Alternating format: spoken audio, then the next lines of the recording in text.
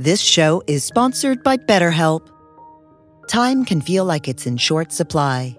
Between work, family, and friends, there's very little time left just for you. What would you do with an extra hour in your day? What's important to you? Therapy can help you find what matters to you so that you can do more of it. It's a great way to increase self-awareness, build a greater sense of purpose, deal with overthinking, and more. If you're thinking of starting therapy, give BetterHelp a try. It's entirely online and designed to be convenient, flexible, and suited to your schedule. Learn to make time for what makes you happy with BetterHelp. Visit BetterHelp.com/BeHereNow today to get 10% off your first month. That's BetterHelp, HELP.com/BeHereNow.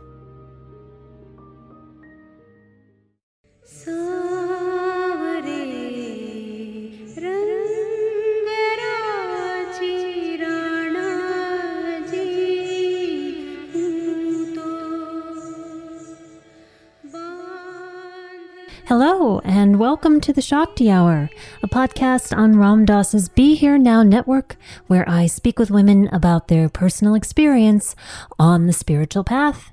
My name is Melanie, and I'm happy to be here with you just following this full moon lunar eclipse weekend. I hope you all got to see the beautiful moon and were able to take in some of the transformative and revealing power of the moon's energy over the weekend.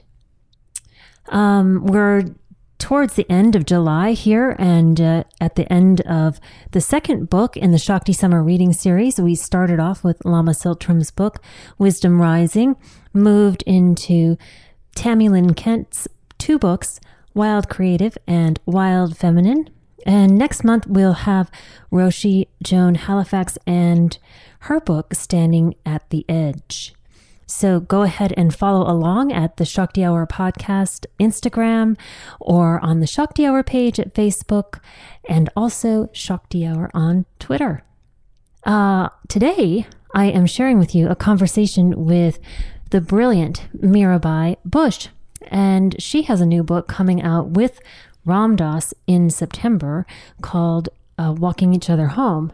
And it is so special. It's a beautiful conversational book with two great friends, Mirabai and Ram Dass, speaking about transition into death and transition in general. And I highly recommend you check that out when it comes out. This conversation with Mirabai is super cool. I was really happy to have time to talk with her and just get to hear her story about, how she came to spirituality, how she met Ram Dass, what it was like traveling across the Middle East to India and sitting in Bodh Gaya, and when she first encountered Neem Karoli Baba. So I really hope you'll take some time to listen to this chat and learn more about Mirabai's story, and look forward to their book coming out in about a month. And we may speak again in December more in depth about the book, because we got a bit carried away just talking about some good stories and some good experiences. So we didn't get too much into their book. So we may get a chance to speak again about that later. I also wanted to let you know that coming up this fall, I'm offering a special Shakti Sacred Music series that I'm super excited about. And we are recording and producing those episodes over the next month, and they'll be coming out in October and November. And if you want to follow along and support that podcast series, you can go to my Patreon page, Patreon/Shakti Hour, and become a patron from anywhere from a one-time donation to $2 all the way up to $25 or more if you want to sign on and get some special rewards and lead-ins to this sacred music series that's coming out, and other reflections and meditations that I'm offering there for subscribers. So please do remember to also subscribe to the Shakti Hour on iTunes and go to the BeHereNowNetwork.com and check out all the other amazing podcasts and offerings there and get caught up on all your Shakti Hour episodes over the summer months. And please enjoy this wonderful chat with the beautiful Mirabai Bush. Thanks so much for listening. So I wanted to just, I know that a lot of the satsang knows a bit of your story, but just for the Shakti Hour, I'd love if you would share with me and the listeners a little bit about, how you came to your practice, how you came to spirituality, what happened for you, how you got here. Good question. And I'll try to give it a short answer. It was a long process. I grew up as a Catholic girl, went to church every Sunday, and I was in Catholic school from preschool through Georgetown Graduate School, where I studied medieval literature. I felt like, I found my answers that way. And one of the ways that Catholic children were educated then was with the stories of the saints. And so I always wanted to be a saint. I just thought, because there were women who were saints. There weren't, in the Catholic Church, all the priests were men, and pretty much everybody with any kind of significance or power was a man. But in all the universities and so on. But there were saints who were women, and mostly they'd done all forms of sacrifice, which was something that women were supposed to do in those years. But there were also women who did extraordinary things, and my favorite was Joan of Arc. And I love Joan of Arc because not because she saved France or wore, a military uniform, and rode horses, but because she could hear. I always wanted to know what it was I was supposed to be doing on this earth. Just had a yearning to know that. And Joan of Arc heard these voices in her head from God that told her what to do. And then she just did whatever those voices said. And she knew those voices were the truth. They weren't like crazy voices telling her to do weird things. She could tell that was the truth. She believed it was from God. And he told her, was a he, I'm sure, to save France. And so she was this young girl, and she did. She organized the French and the French army and saved France. So, and then of course she was a young woman, and there was tremendous resistance to her having this role. And they found a way to convict her of a capital offense, which it turned out Joan of Arc was actually burned at the stake for wearing men's clothes. That was what was on the books. Gotta find something they can put there. Yeah. Yeah, exactly. So anyhow, I loved that she heard what she was supposed to do, and she gave herself full-heartedly to it. And it was a spiritual direction. So anyhow, things happened. And early after I graduated from college, I got married to a person who'd been my boyfriend in college, and the person I thought I should marry, he was kind of fit what I thought my family would want me to marry, and so on. And I did. And he was, in those years, men were in ROTC, and when he graduated as an officer, he had a 2-year commitment, and they sent him to Cape Canaveral because he was an aeronautical engineer, and I went with him. And there, women weren't allowed to work. I had nothing to do, and I walked by the beach all day, every day, and just it was the 60s by this time, and I was beginning to question in a different way. I was beginning to see interconnections. Maybe because I'd never really had that much quiet time for myself ever. Anyhow, although I worked, as it turned out, and was the first woman to work on Cape Canaveral, first professional woman to work on Cape Canaveral. I was the first woman to be issued a hard hat and a jumpsuit, and they built a bathroom for me. But it was the Saturn Apollo, the first moon launch. But even that wasn't really enough. And so I decided that I would leave him, and I did.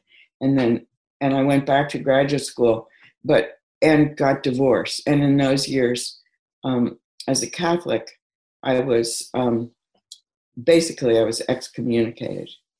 And worse than Joan of Arc, worse than the. Yeah, it was like being burned at the stake, you know. So that, I mean, it was hard for me to get, but at the same time, it created this big open space for inquiry and discovery. And through those years, so I was in graduate school from 67 to 70, and those were times of huge change. And while I was there, you know, and I was studying literature and poetry, and there were amazing people would visit the campus, and they included like Gary Snyder and Allen Ginsberg and people like that. And I started doing psychedelics in the last year I was there. I was very involved in anti-war work and civil rights work. I was the head of a program for entering African-American students who were coming really to the university for the first time after Martin Luther King was killed. So all kinds of things were like changing and moving in me. And by 1970, I felt like it was really hard to find a sane way of living. The anti-war movement had created all kinds of chaos on campus, and the police had taken over the campus, as they did at many schools. And it was really difficult to teach. And I just felt like I wanted to find out if there was anybody living on the planet who knew a better way of a more integrated life and a more peaceful life than we were able to live there. So with my then partner, John Bush, we traveled across Europe and the Middle East, and through the former Yugoslavia and Turkey, Iran, Afghanistan, Pakistan, India. And all along the way, people were so good to us. It was a peaceful time in all those countries. And people just took care of us and took us to their mosques and their temples and fed us. And I was beginning to see that there were ways of living that made more sense to me. And I was opening and appreciating all these different ways of being with integrating spiritual awareness into daily life. And then we got to India. And the first day I was in India, I met Sharon Salzberg. We'd been at the same school, but we hadn't known each other there. But we met each other on the street in Delhi.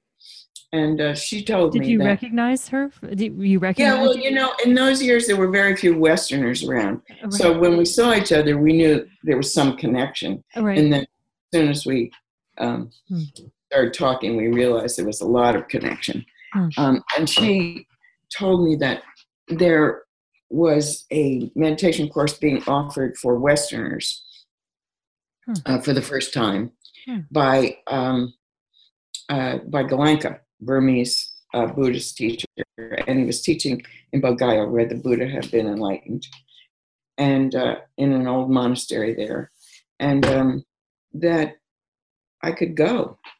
And, I had never meditated. I had never done anything like that. And I wasn't, I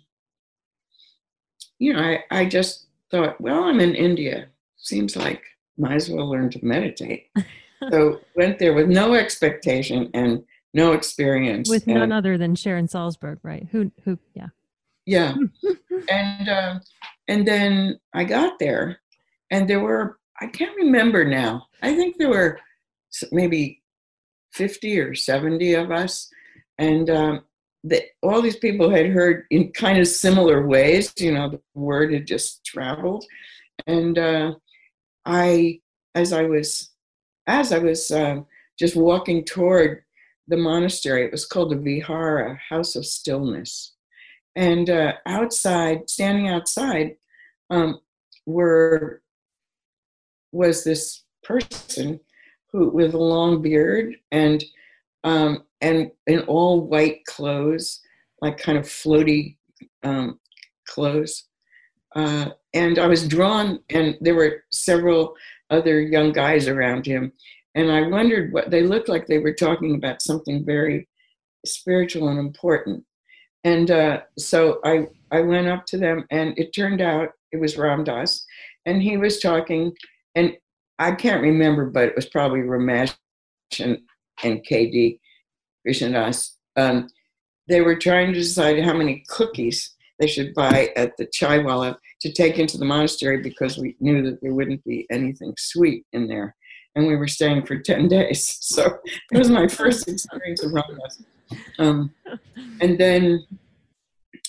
then we got there, and we started, if you know about how Goenka used to run his retreats, they were for 10 days, and you got up at 5 o'clock in the morning. They were all in silence. There were 2 meals, and you basically started meditating, and you meditated till 10 o'clock at night. And with great instruction, so it wasn't hard to stay there. Well, I would say on the Zafu, except that I had forgotten, but realized years later, recently, someone came up, I think it was Joseph Goldstein, came up with old pictures from that time. And we were, of course, we all looked like hippies. We were, we had long kind of messy hair and, kind of hippie clothes. And we were sitting on the floor. The room, I remembered it, the meditation hall, I remembered it as, pretty vast, with Goenka on a little stage. But actually, it was really small. We looked like we were stuffed into somebody's living room. And we were all sitting on the floor, and with our legs crossed. We were so close to each other that, I don't remember ever, like, touching any or leaning on anyone while we were sitting, but there must have just been like, the width of a piece of paper between each one of us. Right. And there we sat for, often without moving. He'd do these hour-long without moving practices for days and days. And we slept on the floor, basically, or if we had little mats. Sharon and I made a little, we hung up some saris and made it kind of a little room out of a big open space. And it was so simple and so wonderful. Just from it had never really occurred to me as an intellectual and a New Yorker and a study a person who was studying literature, the great minds of the past and present. It never occurred to me to look into my own mind, and that I would actually learn from that. I appreciated the workings of my intellectual mind and enjoyed that, but that I could understand the nature of the mind by looking within and watching my breath and noticing the sensations in my body. It was really changed everything. And then, of course, he also taught us metta, loving kindness meditation. That really, I had always had a pretty open heart, but I'd also had a broken heart many times, and had a lot of pain in my childhood. My father left and so on, and still pain from having gotten divorced in that first marriage. And just the opening of the heart and the ease and acceptance without judgment of ourselves, and being with all these other people who were doing the same thing, and you knew it. It was radical for me. And at the end of the 10 days, we all kind of looked around, said, we don't want to stop. So, I mean, we were happy for a break, but we wanted to do more. And of course, some of the guys were convinced that they were going to become enlightened. So they wanted to do as much meditation as possible so they could get enlightened. Right, yeah. So then we did another course, and then another, and another. I think, I forget how many we did. Some of the sitting we did was underneath the Bodhi tree in Bodh Gaya, where the Buddha had been enlightened. Now, of course, there's like 1 billion tourists around the tree at all times. But then there weren't any. I mean, there were some Japanese pilgrims, but, hardly anybody. And so that was the beginning of the next part of my spiritual journey. And as I said, Ramdas and KD and Ramesh were there also, and Danny Goleman. So a real core of those of us who later met Maharaji. And then also a core of what became the Buddhist flourishing in this country, Joseph Goldstein, Sharon Salzberg, Wes Nisker, and others. And of course, we all got very bonded with each other. And I just love I love the way that you told that first part. I know there's a big second chapter to this here we're about to jump into, but it's just, I love the ease of the flow. And I am sure in the experiencing of it, there was challenges and difficulties and struggles and feelings in depth, but really, just if it was to be a painting, it's such a beautiful painting of this flow of kind of the seed of your being, slowly kind of unraveling and going on this path. I mean, I've had the pleasure now to talk to several of you that were on this journey, and you so nonchalantly, tell this tale of wandering across Europe and the Middle East and landing in India as if, nowadays that would seem unfathomable to, go on such a relaxed journey, and that kind of the openness and the naivete of that exploration,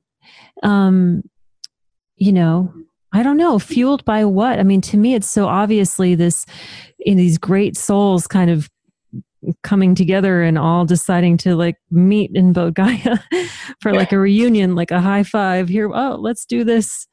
Let's do this century. Yeah.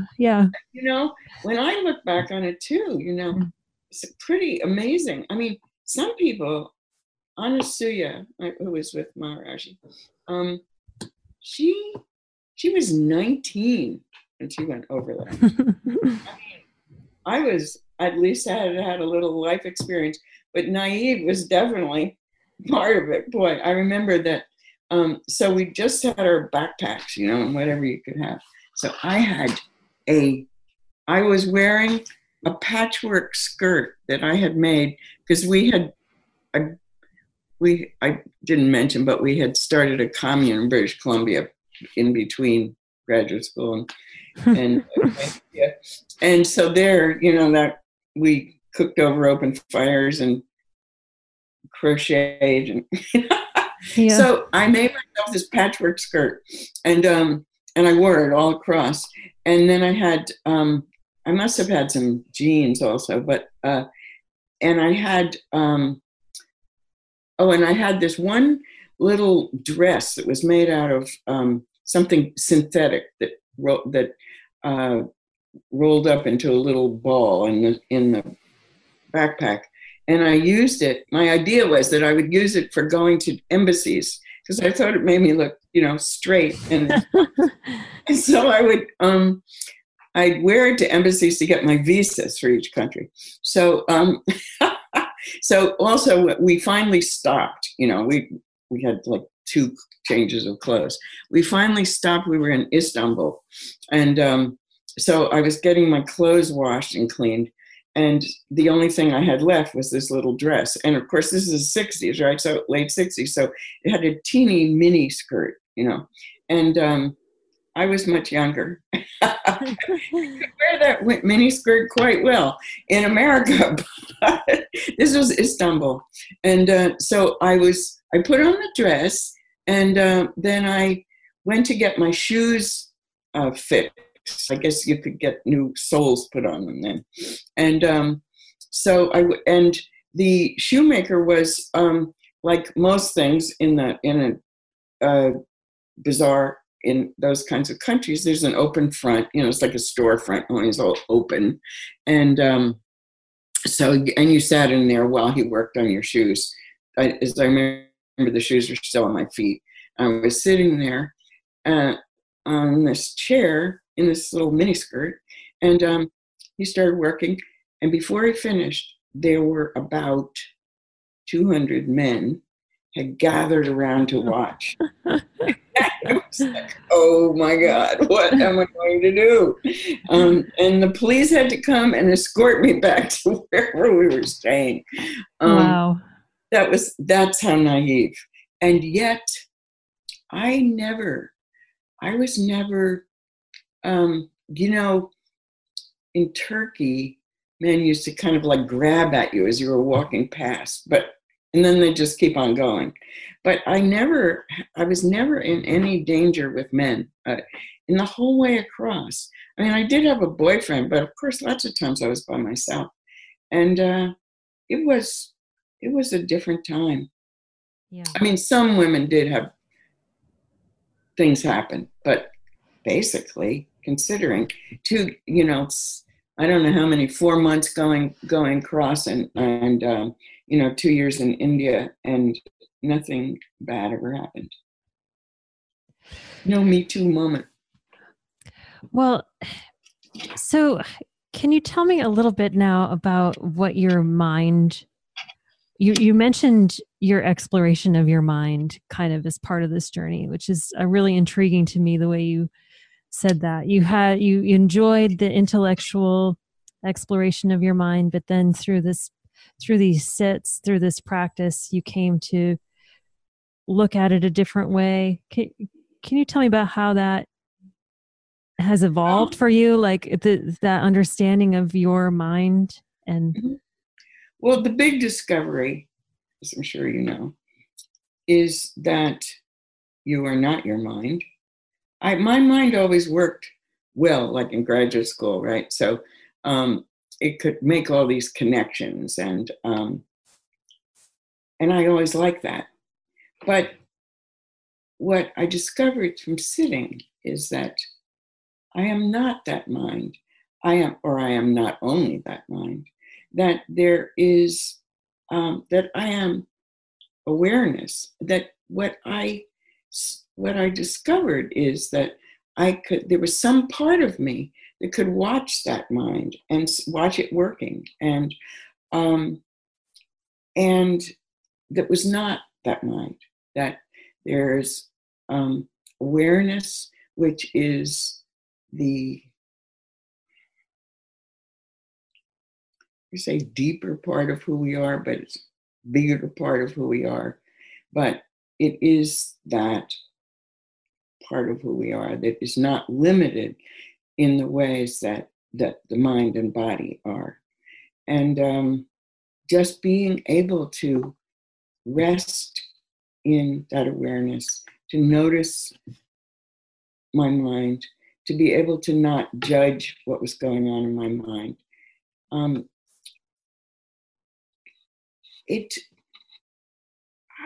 I felt free from that.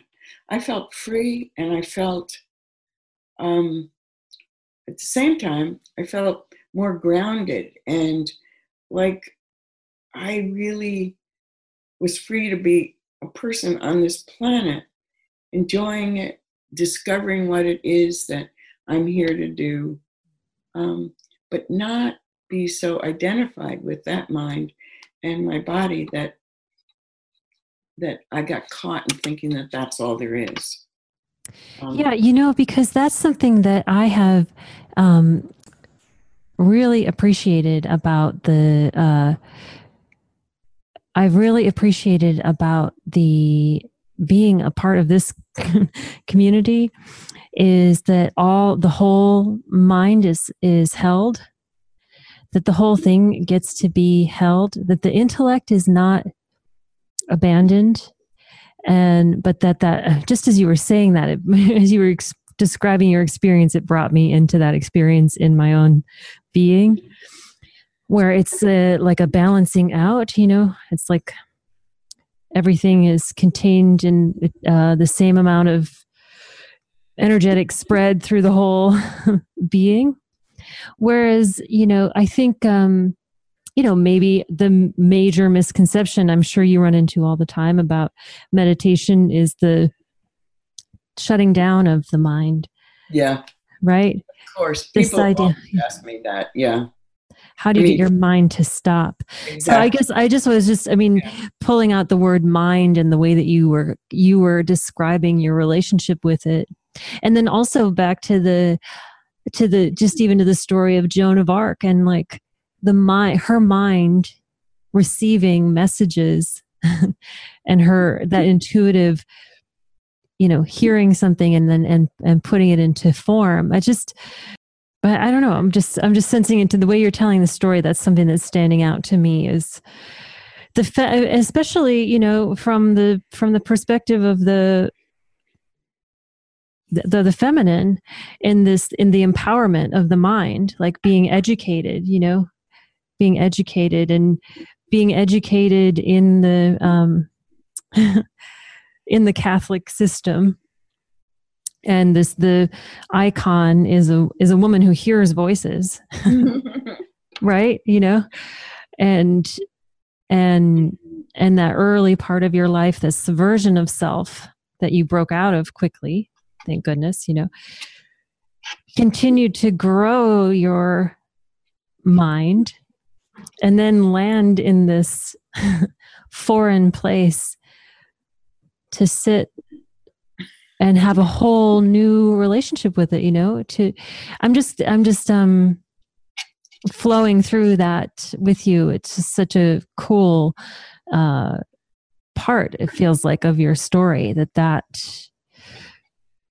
you were invested in that part of yourself, and in growing that part of yourself, and that finding contemplative practice, finding meditation gave you even more freedom. Yeah. Yes. One thing I remember after being silent for so long, I mean, there were like a day or two in between these courses. And of course, we all were talking like crazy. And we all wanted to know about each other because we become intimate with each other by sitting in silence next to each other. But we didn't really know anything about each other's stories. And so we'd like be sharing like mad. And I remember Ram Dass was like, "You've got to be in the moment." So he would call us the used to be's because we were always talking about who we used to be. But after all this time, I thought, because I'd been so invested in language and ideas before that. It was, I didn't, I said to Ram Dass, what do you say? How do you talk after being silent for so long? It's a great question. Yeah. And we've seen things in such a different way. And he said, it's easy. He said, you just say what you know and you don't say what you don't know. And I thought, I might never talk again.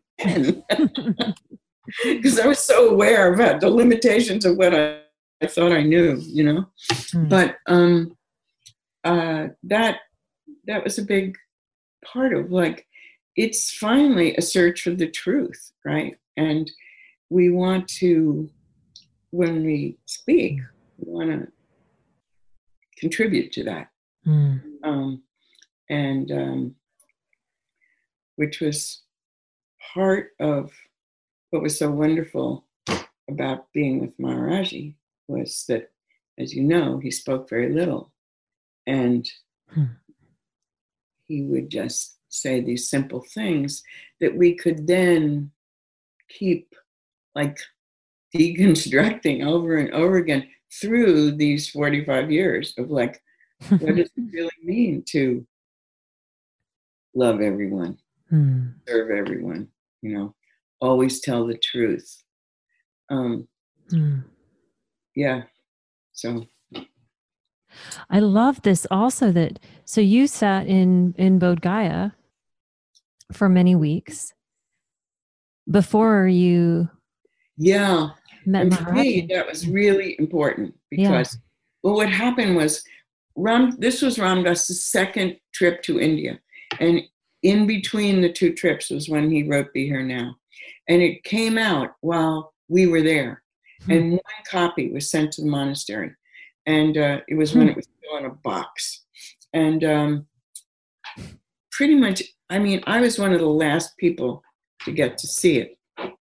And because there were people who had known Ram Dass and before going to India and so on. So I was kind of not that important in the hierarchy. So we were, a group of us left on a bus. You probably heard the story. And we were going to meet Swami Muktananda in Delhi to do an all-night Shiva chant for Shivaratri. As we were going through Allahabad, one of the places on the way, we, and Ram Dass, of course, had written in Be Here Now about there's no point in ever trying to find Maharaji because your guru finds you and he moves around all the time, and there's just appreciate that he exists, but you don't have to be with him. So, and Goenka had been firm about, of course, at that time in India, there were all kinds of gurus, and most families had a guru, and many of them weren't really that good at helping people advance spiritually.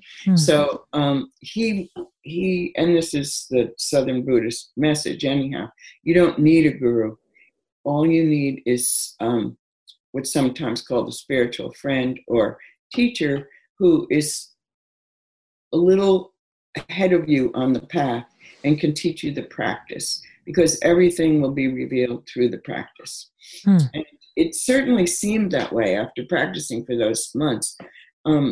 It seemed like I was learning so much, and I didn't feel like I did. I needed a teacher to teach me how to do it and to answer questions. But I didn't feel like I needed a guru. I didn't.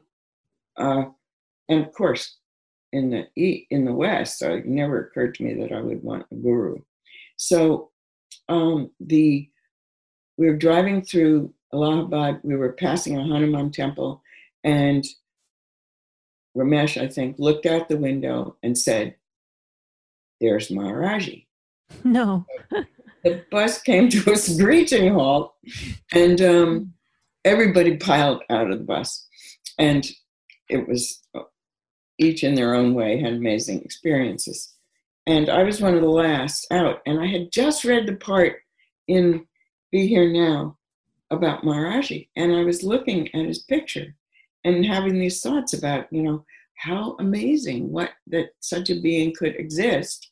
But, I don't need to meet him. It's great that Ram Dass did. And then there he was. And so I was one of the last, and I kind of walked down the stairs of the bus and I looked at him. And in one look, I got that all these tiny openings that I'd had, these glimpses of truth, glimpses of the way things are, glimpses of how much more there was than I had ever guessed to being in this mind and body and awareness. And I looked at Maharaji, and in that moment, he seemed, and I think was, the embodiment of the fulfillment of all those things I had had tiny glimpses of. He was just fully there. And he just beamed love. It was amazing. It was just, I took one look at him, and I never thought I'd bow to a teacher. And I was full down on the ground. And I don't know, it was seemed so unlikely, and it was so real. And I got up and looked at him and felt that love that he was able to give us. And then, as we say, the rest is history. My life changed in that moment. And then we went to, then there's that story that he had told the family he was staying with that he was bringing 18 people for lunch. And there were 18 of us, and we got there, and they were ready for us, and they served us this fabulous lunch. And the daughter was a economics professor at University of Allahabad.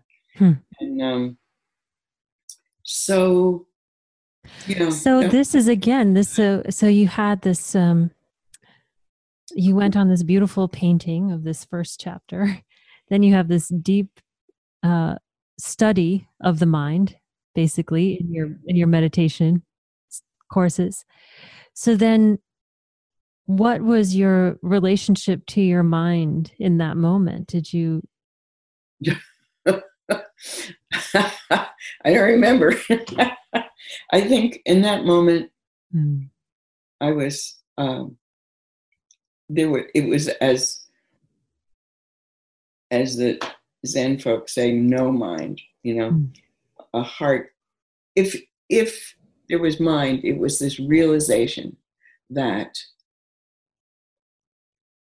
as humans, we can be so much more than I had ever glimpsed, ever even thought of.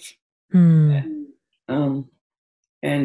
that possibility just, I had the great, privilege of being with Maharaji a lot after that. But, if I hadn't been, just knowing that that's possible completely changed everything for me.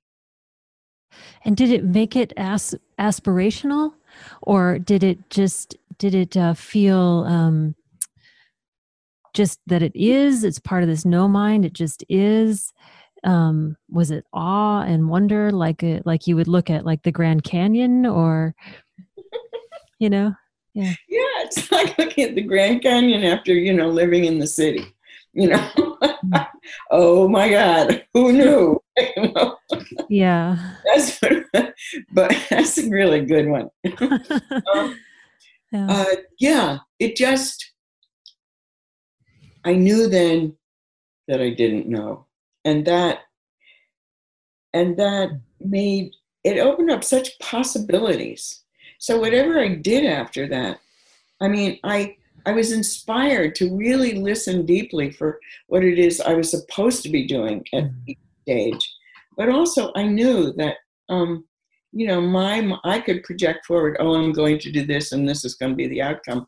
But I knew that I didn't really know. I didn't know what could come of it, whatever it was.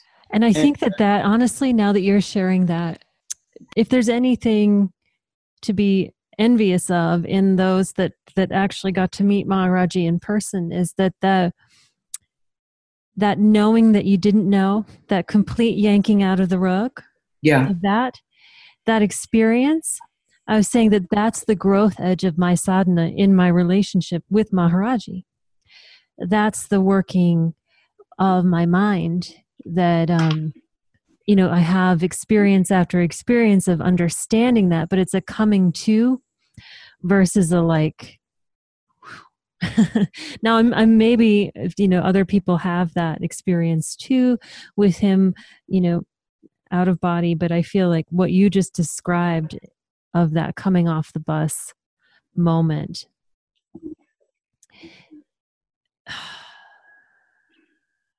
is something profound. Yeah. And there's so much gratitude for the sharing of the story and the because I get the transmission of that feeling too, just in your sharing of it. And that not knowing is so important. I was recently in a conversation with someone who's more fundamentalist. And that's kind of the definition, because of fundamentalism, that I know what I know. And I know it's right, I know it's wrong. Mm-hmm. And I know who's right and who's wrong. And there's no changing that, which is different from being in touch with the truth. Of course, the truth is always emerging. It's not to say that some things aren't right and wrong, but there is that being fixed in the thinking that the way you see it is the way, and there's no possibility for inquiry there. So that's the great gift, is having that understanding that you don't know, and yet you listen for,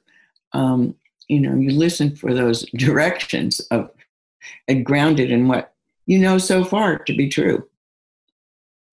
So it's, it's complex and simple.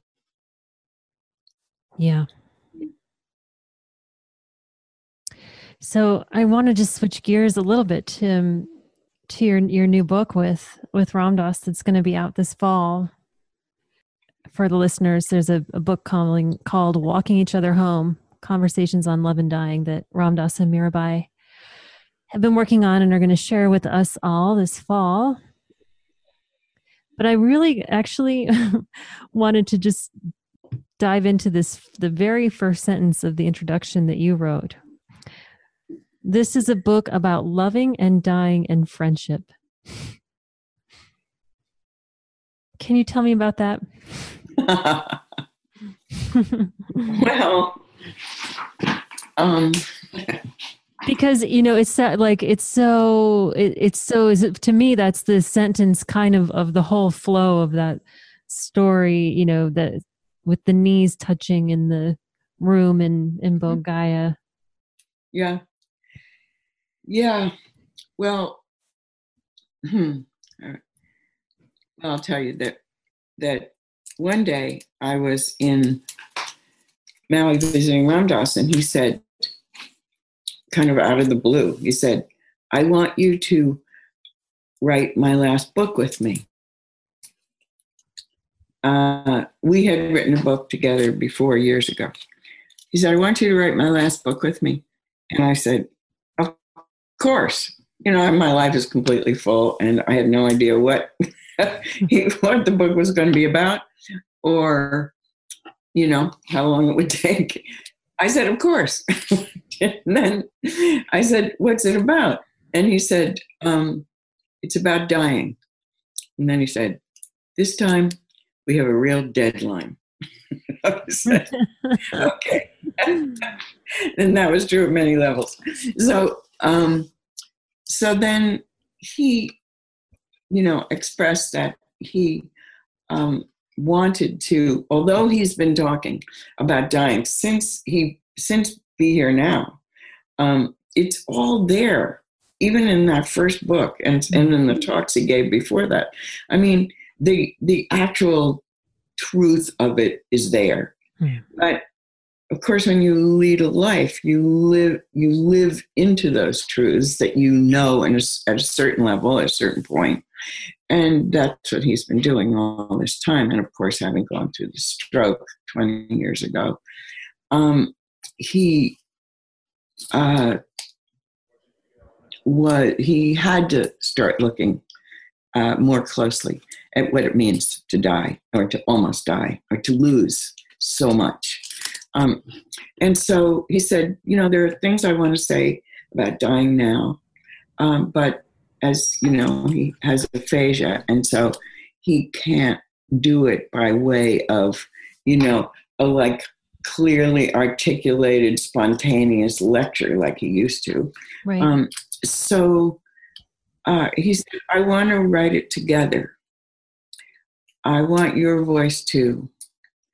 And I thought, this is why I said, of course, right away, because I believe in I have experienced the way in which understanding truth can come forward out of dialogue among friends.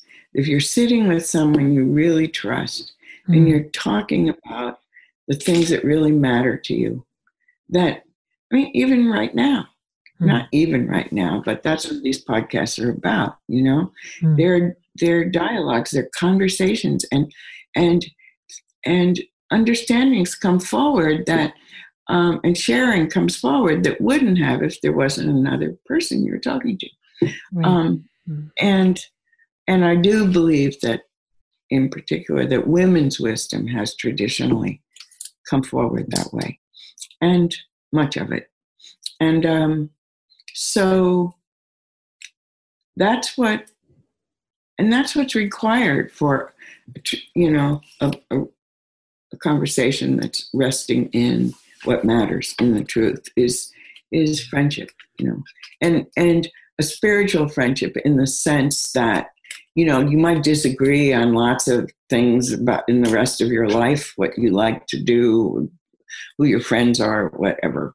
But that together you are trying to, discover the meaning of us being here, meaning of being human. For us, the what it was that Maharaji was actually saying to us when he said these short phrases. What's the best way to live out that truth? So, and of course, we were talking about dying, but as Ramana would say, if you want to learn how to die, you have to learn how to live. Mm-hmm. And the most important thing you need to learn about living is how to be more loving, how to become love. And of course, love is at the heart of friendship. So it is all intertwined. Is there some reason? Yeah, that's beautiful. Is there some reason that you were the friend that he wanted to reflect this with? I like that you're saying that through conversation and in that reflection of the other is part of how we draw out truth. I mean, that's kind of bhakti yoga in essence too, right? And the loving of the other, seeing God in the other. Is there some reason why? What was the? I don't know. Your friendship that drew that out, yeah. Except we trust each other. We've been through a lot together, and so it's not a superficial relationship. We know he knows that I utterly trust him, and he trusts me. And we also have a good time together. We like sitting around and talking and laughing. And we know that we both believe that this is an important book to get out there. We had, in the last few years, been through the deaths of several close friends and had talked about that. I'd written a little about it and read that to him before I knew he was interested in writing a book. I mean, he could have done it with a number of other people. He has a number of close, trusting relationships. But I don't know, maybe because I was just there. As we say, we don't know. Right. It's the mystery. But to highlight your willingness to say yes to that and engage, and that's part of that, the love and the friendship part and the dying part. And last year in Maui in May, I wrote down in my notebook during the retreat, Ram Dass said, dying and sadhana are the same thing. Yeah. And I've been working with that for some time. Yeah. And I do know when I was on private retreat with him in 2015, and he was in the hospital during that time. And at that time, my father turned 70, and I sent my father a copy of the book Still Here. Mm-hmm. And I was with Ram Dass during my father's birthday, and I told him I had sent him that book, and Ram Dass was like, I wrote that book when I was a young person, pre-stroke. He's like, I have a lot of other things to say about that now. So yeah. I guess this was in the works then, but yeah. Yeah. I learned so much about dying from doing this. We did the book by just sitting in his room day after day. I mean, I went back and forth to Maui, and each time I'd go, we'd sit in his room maybe, half a dozen times and have these conversations, and then I'd take them home and put them in a written form. Mm-hmm. But I had done lots of practice, and I'm also, I always said, I'm getting old. But my partner said, I got off the plane one time and he was driving me home, and I said, I'm so tired.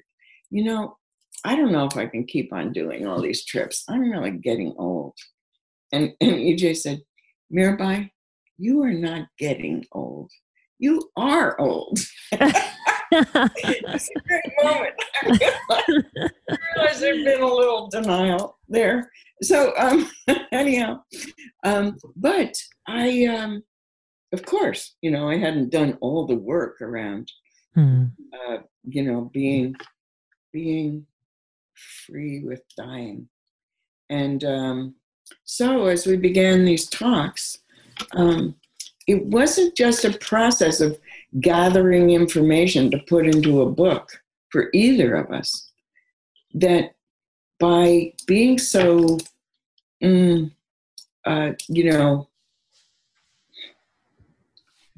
bringing death into the center of the conversation and into the room with this commitment to explore everything we know and don't know about it, it took us both through pretty many changes about it. And because with Ram Dass, we got down to the level of, where he wants to be when he's dying, who he wants to be around, where he wants his ashes to go. And so, brought up lots of, it was good. It was a good process because it wasn't, that's why I know that, it's good for people to bring awareness of death into their lives so that you can begin to kind of let go of your fear, bring your fear close to you and let it go. See what's in there. See if you have, regrets or, things you haven't forgiven, or just terror around losing your body and your mind, all of it, it's so good to let go of it before you have to die, because it makes your life so much lighter, and you're just like more open to whatever comes, letting go of that. Of course, you're helping yourself be healthy and strong all the time, but you're letting go of that like guard of fear, that something might happen and you'll die. You're just braver in leading your life. I love that. Yeah, being brave and meeting your life. And that isn't really relevant to age. Exactly. Yeah. Yeah. Well, honestly, I want to go deeper into the book, but I kind of want to do that at a separate time, because I feel like we got through a lot here, and that's just like a little teaser. And since this is coming out in the fall, maybe you and I can talk again in the fall, and we can speak more in depth on the contents of the book. But I wanted to just like connect with you and bring you into the podcast and introduce you to people that are listening, and give a little depth of the story, and selfishly connect with you myself one-on-one to be with you and know more of your tale. And I just love I love the whole thing, and I love that this chapter right now is coming with this book and your collaboration with the mind and with the intellect and with the word and the writing and the sharing of that out, with the teacher, with the spiritual friend, just a step ahead, like you said. So I'll offer you the question that I ask all of the guests, which is, if you had a specific piece of advice to offer women and girls on the spiritual path. Having walked this journey, like you said, in a different time, and then coming around to this moment, and I think when I look back, I think the most important thing is to learn to trust yourself.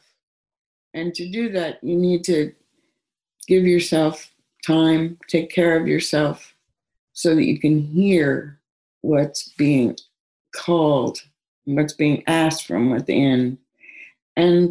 But trust yourself. I think that, culturally, it's been, there've been a lot of factors that have led to women not always fully trusting themselves. But I think, I know that it's key. And trust yourself and take your place wherever you are in a loving, open way, knowing that you don't know everything, but being there in a loving way will, will help you hear what it is that you're supposed to be doing and knowing, and how to go forward, and then trust that. Yeah, I think. That sounds lovely. I love that. The feeling of the calling, being able to trust yourself. Help women younger than you are. And help women younger than you are. Yeah. Yeah. And sometimes women older than you are.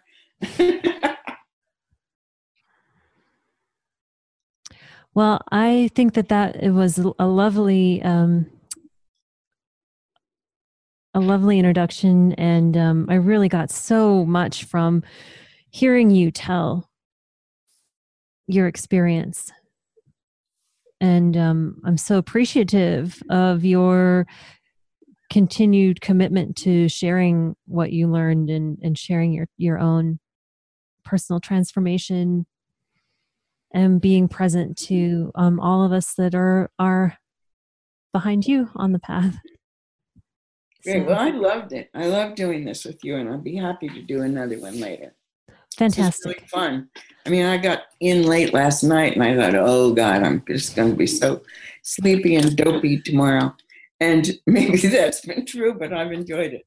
No, it was really good, Mirabai, and I really, really enjoyed it too. And so, yeah, we'll plan to do it again. Okay, great. In the fall, and we'll get this out. And because because the book is great. So I definitely want to dig into that deeper, but I feel like this was important too. And I just can't wait to get to spend time with you in person and connect more deeply. Are you going to be at the winter retreat? I plan to be, yeah. Good. Yeah. I'll be there. So we'll do that. And otherwise, I'll stay in touch with you here. Yeah. Or we could see each other in New York sometime. Oh, yeah. Let's stay in touch then, too. Yeah, I'll be around here. Good. Okay. All right. So much love to you, Mirabai. Thank you so much for your time. I hope you get some rest in before you jump on the plane again. Thanks. Bye. Bye-bye. Have a great day.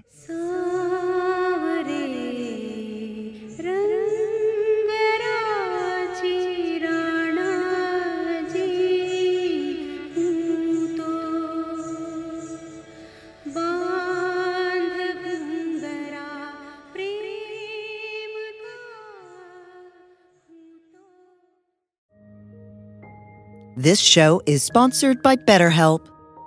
Time can feel like it's in short supply. Between work, family, and friends, there's very little time left just for you. What would you do with an extra hour in your day? What's important to you? Therapy can help you find what matters to you so that you can do more of it. It's a great way to increase self-awareness, build a greater sense of purpose, deal with overthinking, and more. If you're thinking of starting therapy, give BetterHelp a try. It's entirely online and designed to be convenient, flexible, and suited to your schedule. Learn to make time for what makes you happy with BetterHelp. Visit BetterHelp.com/BeHereNow today to get 10% off your first month. That's BetterHelp, HELP.com/BeHereNow.